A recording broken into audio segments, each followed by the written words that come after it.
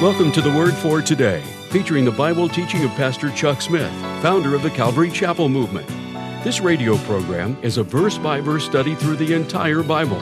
And on today's edition of the Word for Today, Pastor Chuck continues with David in Engedi as we pick up in 1 Samuel chapter 23, verse 27. And now, with today's message, here's Pastor Chuck. So David now headed again down towards the wilderness area of the Dead Sea. Engedi is about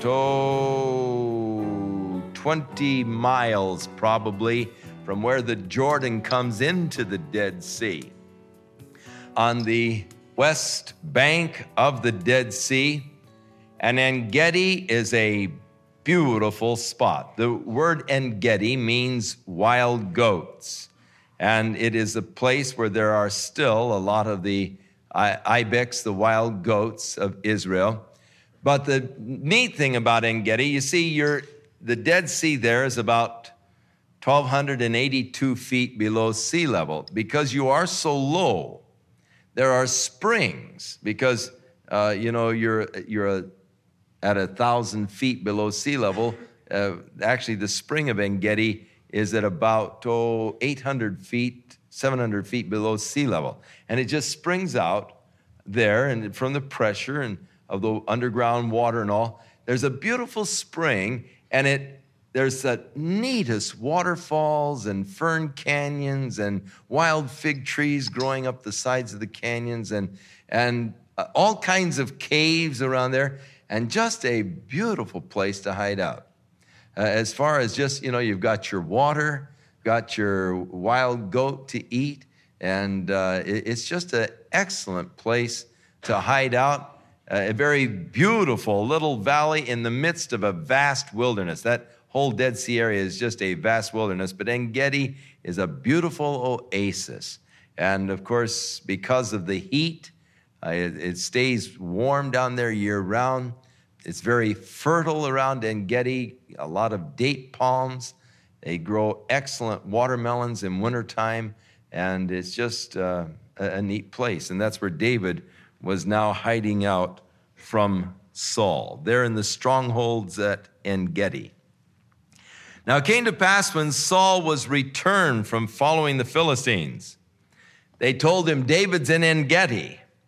So Saul took 3,000 of his chosen men out of all of Israel. They went to seek David and his men upon the rocks of the wild goats. Engedi means wild goats.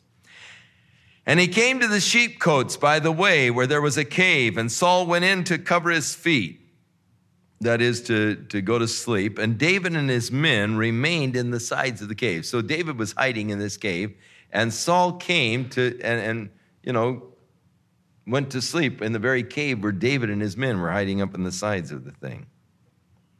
And the men of David said unto him, Aha, behold, the day of which the Lord has said unto you, Behold, I will deliver your enemy into your hand, that you may do to him as it seems good unto thee.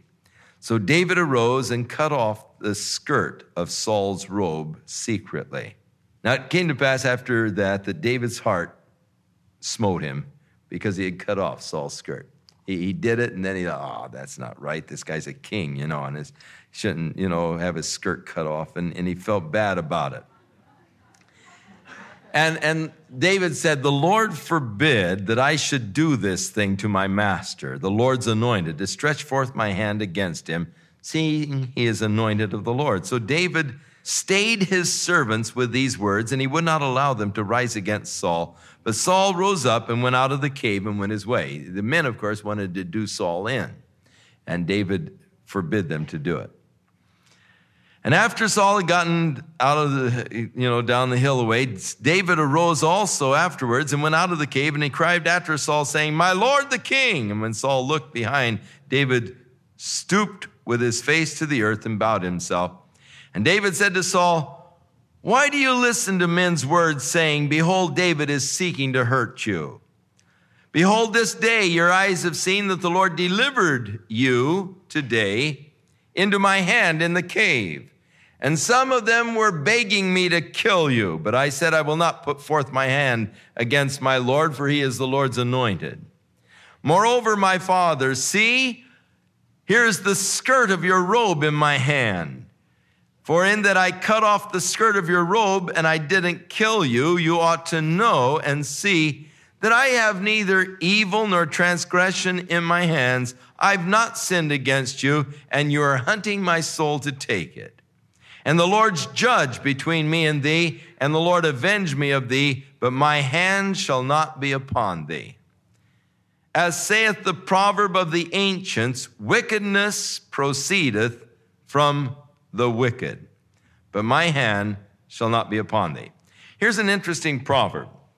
Wickedness proceedeth from the wicked. It is the same as saying a man sins because he is a sinner.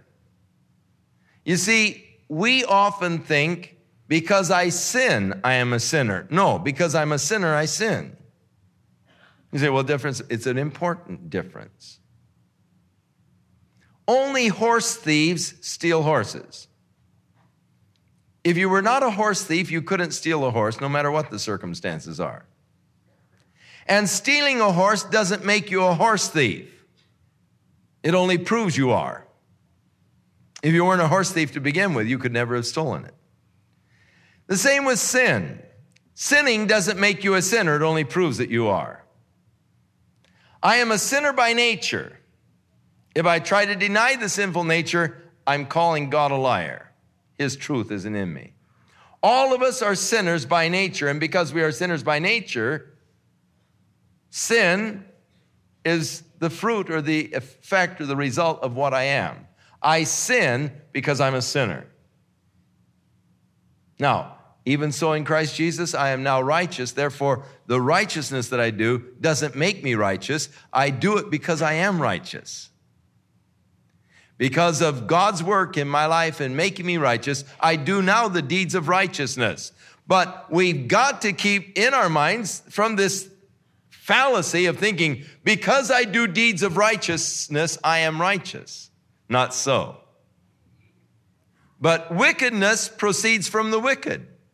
If you're wicked, wickedness is going to proceed from your life. It doesn't make you wicked, it only proves that you are wicked. And so it's an interesting proverb of the ancients. It is a true proverb indeed, and is in keeping with the basic doctrines of the scriptures. After whom David said, is the king of Israel come out? Who are you pursuing? You're looking for a dead dog. You're trying to find a flea. The Lord therefore be judge, and judge between me and you, and see and plead my cause, and deliver me out of your hand. It came to pass when David had made an end of his little speech that Saul said, is this the voice of my son David? And Saul lifted up his voice and wept. Oh, my son David, oh, my son. And he said to David, you are more righteous than I, for you have rewarded me good, whereas I have rewarded you evil. And you have showed this day how that you have dealt well with me, for as much as when the Lord had delivered me into your hand, you did not kill me. For if a man finds his enemy, will he let him go away well? Wherefore the Lord reward thee good, for thou hast done unto me this day. And now, behold, I know well that thou shalt surely be king, and that the kingdom of Israel shall be established in your hand. He knew it, and yet he sought to fight it all the way. He knew what God's will was, and still he sought to fight the will of God. The Bible says, woe unto him who strives with his maker. How many times people are trying to fight what they know to be the will of God. Sad, but true.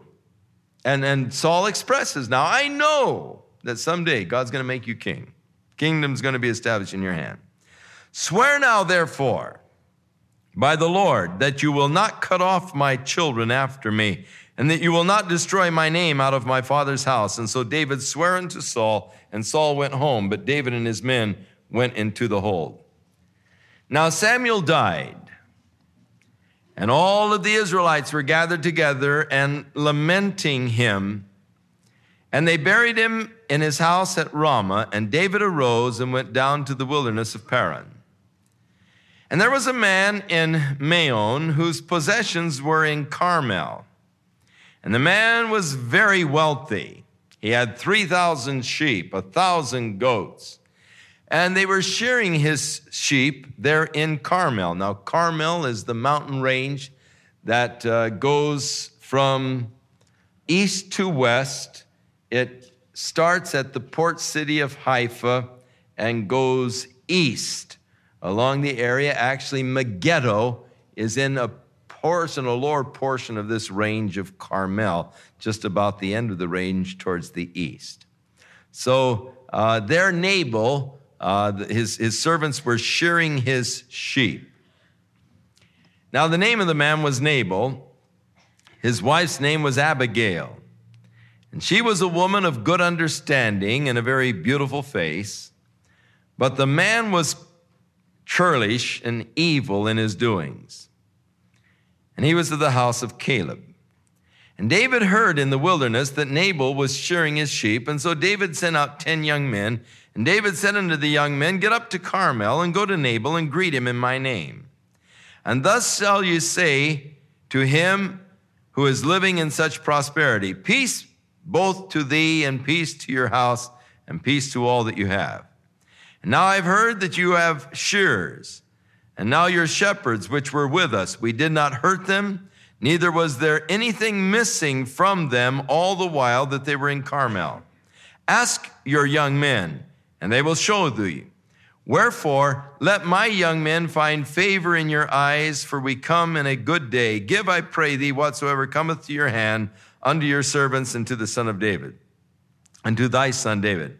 And when David's young men came and spoke to Nabal, according to all the words in the name of David, and they had finished, Nabal answered David's servants and said, Who is David, and who is the son of Jesse? There are many servants nowadays that break away from a man's master.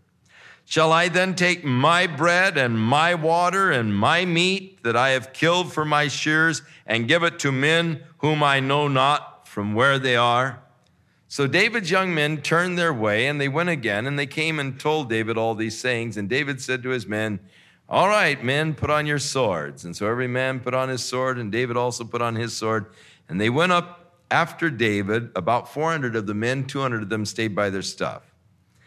And one of the young men told Abigail, Nabal's wife, saying, Behold, David sent messengers out of the wilderness to greet our master, and he railed on them. But the men were very good to us, and we were not hurt. Neither did we miss anything as long as we were conversant with them in the fields.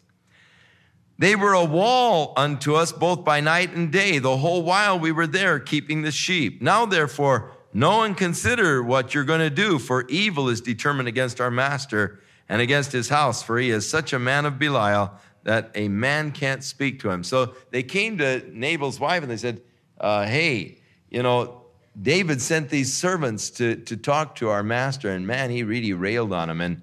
And that's not good, because David's men were indeed kind. They were a wall to us. They didn't take anything from us. And now, evil's determined. We can't talk to him. No one can talk to him. He's just such a character.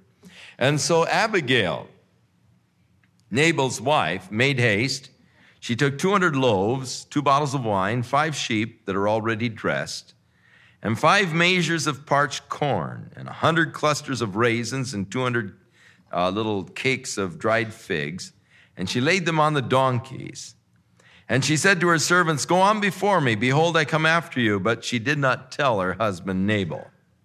And it was so, as she rode on the donkey, that she came down by the covert of the hill, and behold, David and his men were coming down against her, and she met them. Now David had said, Surely in vain have I kept all that this fellow has in the wilderness, so that nothing was missed from all that pertained to him, and he has requited me evil for good. And so more also do God unto the enemies of David, if I leave of all that pertain to him by the morning light any man at all. So when Abigail saw David, she hurried and got off of her donkey and fell down before David on her face and bowed herself to the ground, and fell at his feet and said, Upon me, my Lord, upon me let this iniquity be. And let your handmaid, I pray thee, speak in your audience and hear my words. Don't let my Lord, I pray thee, regard this man of Belial, even Nabal, for as his name is, so is he. Now, the word Nabal means foolish. He said, don't regard this guy. He's a fool. Like his name, so he is. His name is Fool. So, he is. He named him well. Fool is his name, and folly is with him. But I, thine handmaid, saw not the young men of my Lord, whom you did send. I didn't see them. Now, therefore, my Lord, as the Lord lives, and as your soul lives, seeing the Lord has withheld thee from coming to shed blood and from avenging thyself with your own hand, now let your enemies and they that seek evil to my Lord be as Nabal.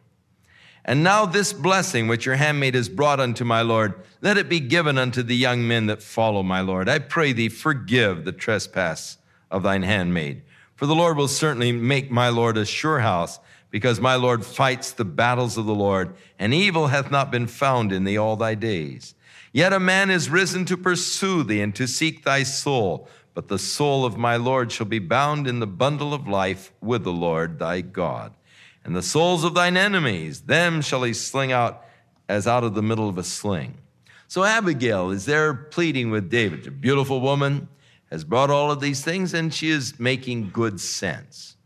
Why should you avenge yourself? God will avenge you, David. He's taking care of you.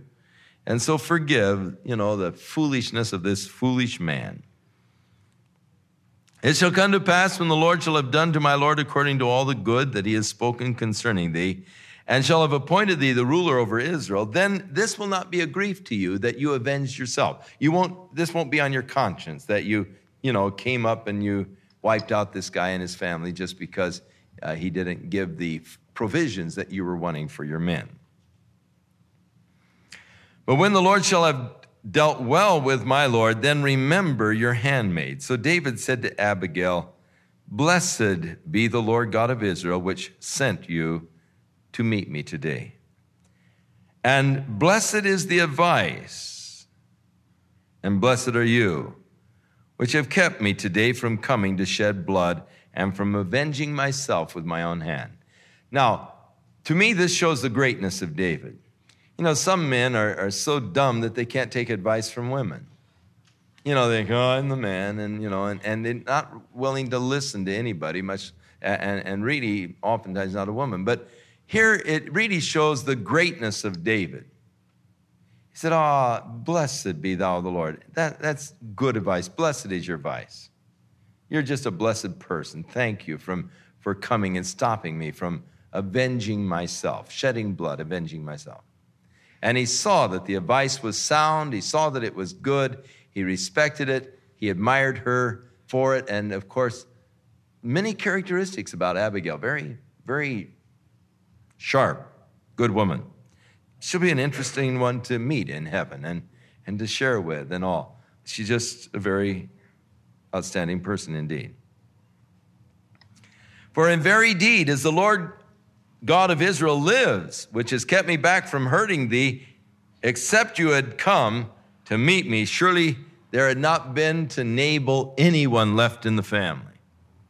So David received of her hand that which she had brought to him and said to her, go up in peace to your house. I have hearkened to your voice. I have accepted what you have said. So Abigail came to Nabal, and behold, he held a feast in his house like the feast of a king.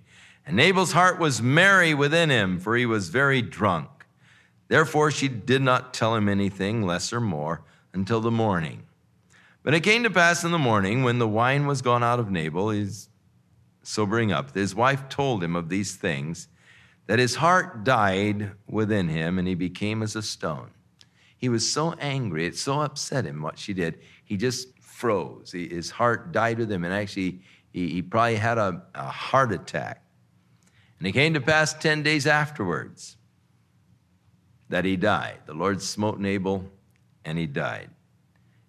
And when David heard that Nabal was dead, he said, blessed be the Lord, that hath pleaded the cause of my reproach from the hand of Nabal, and hath kept his servant from evil. For the Lord hath returned the wickedness of Nabal upon his own head. And David sent and communed with Abigail, that she might become his wife. And when the servants of David were come to Abigail to Carmel, they spake unto her, saying, David sent us to thee to take thee to him for a wife. And she arose and bowed herself on her face to the earth and said, Behold, let thine handmaid be a servant to wash the feet of the servants of my Lord. Now here again, showing really the greatness of this woman, Abigail. She said, oh, let me wash your feet, the feet of the servants of my Lord. So they were just David's servants, but yet very gracious woman and a marvelous woman indeed. So Abigail hurried and arose and rode on the donkey with 5 of her damsels that went after her, and she went after the messengers of David and became his wife. Now David also took Ahinoam of Jezreel, and they were also both of them his wives. But Saul had given Michal, his daughter, David's wife, to Phalti, the son of Laish, which was of Galim. And so the whole, crazy mixed up marriage situations that began, which of course Solomon, when he took over as king, took to the extremes, foolish extremes. We'll return with more of our verse-by-verse Bible study in the book of 1 Samuel on our next broadcast, as Pastor Chuck continues to teach through the Bible, and we do hope you'll make plans to join us. But right now, if you'd like to order a copy of today's message, simply order 1 Samuel 23 through 25 when visiting thewordfortoday.org. And while you're there, be sure to browse the many additional biblical resources by Pastor Chuck. You can also subscribe to the Word for Today podcast or sign up for our email subscription. Once again, that's thewordfortoday.org. For those of you wishing to call, our toll-free number is 1-800-272-WORD, and our office hours are Monday through Friday, 8 a.m. to 5 p.m. Pacific Time. Again, that's 1-800-272-9673. If you prefer to write, our mailing address is The Word for Today, P.O. Box 8000, Costa Mesa, California, 92628. And now, on behalf of the Word for Today, we'd like to thank all of you who share in supporting this ministry with your prayers and financial support. And be sure to join us again next time as Pastor Chuck continues his verse-by-verse study through the Bible. That's right here on the next edition of The Word for Today. And now, once again, here's Pastor Chuck. May the Lord be with you, give you a beautiful week. And may His word sustain you as you walk with Him in fellowship. May God really begin a powerful work in your life. May the Spirit of the Lord just really rest heavy upon you. May your life be like a light shining in a dark place. So God bless you and give you a rich week in fellowship with Him.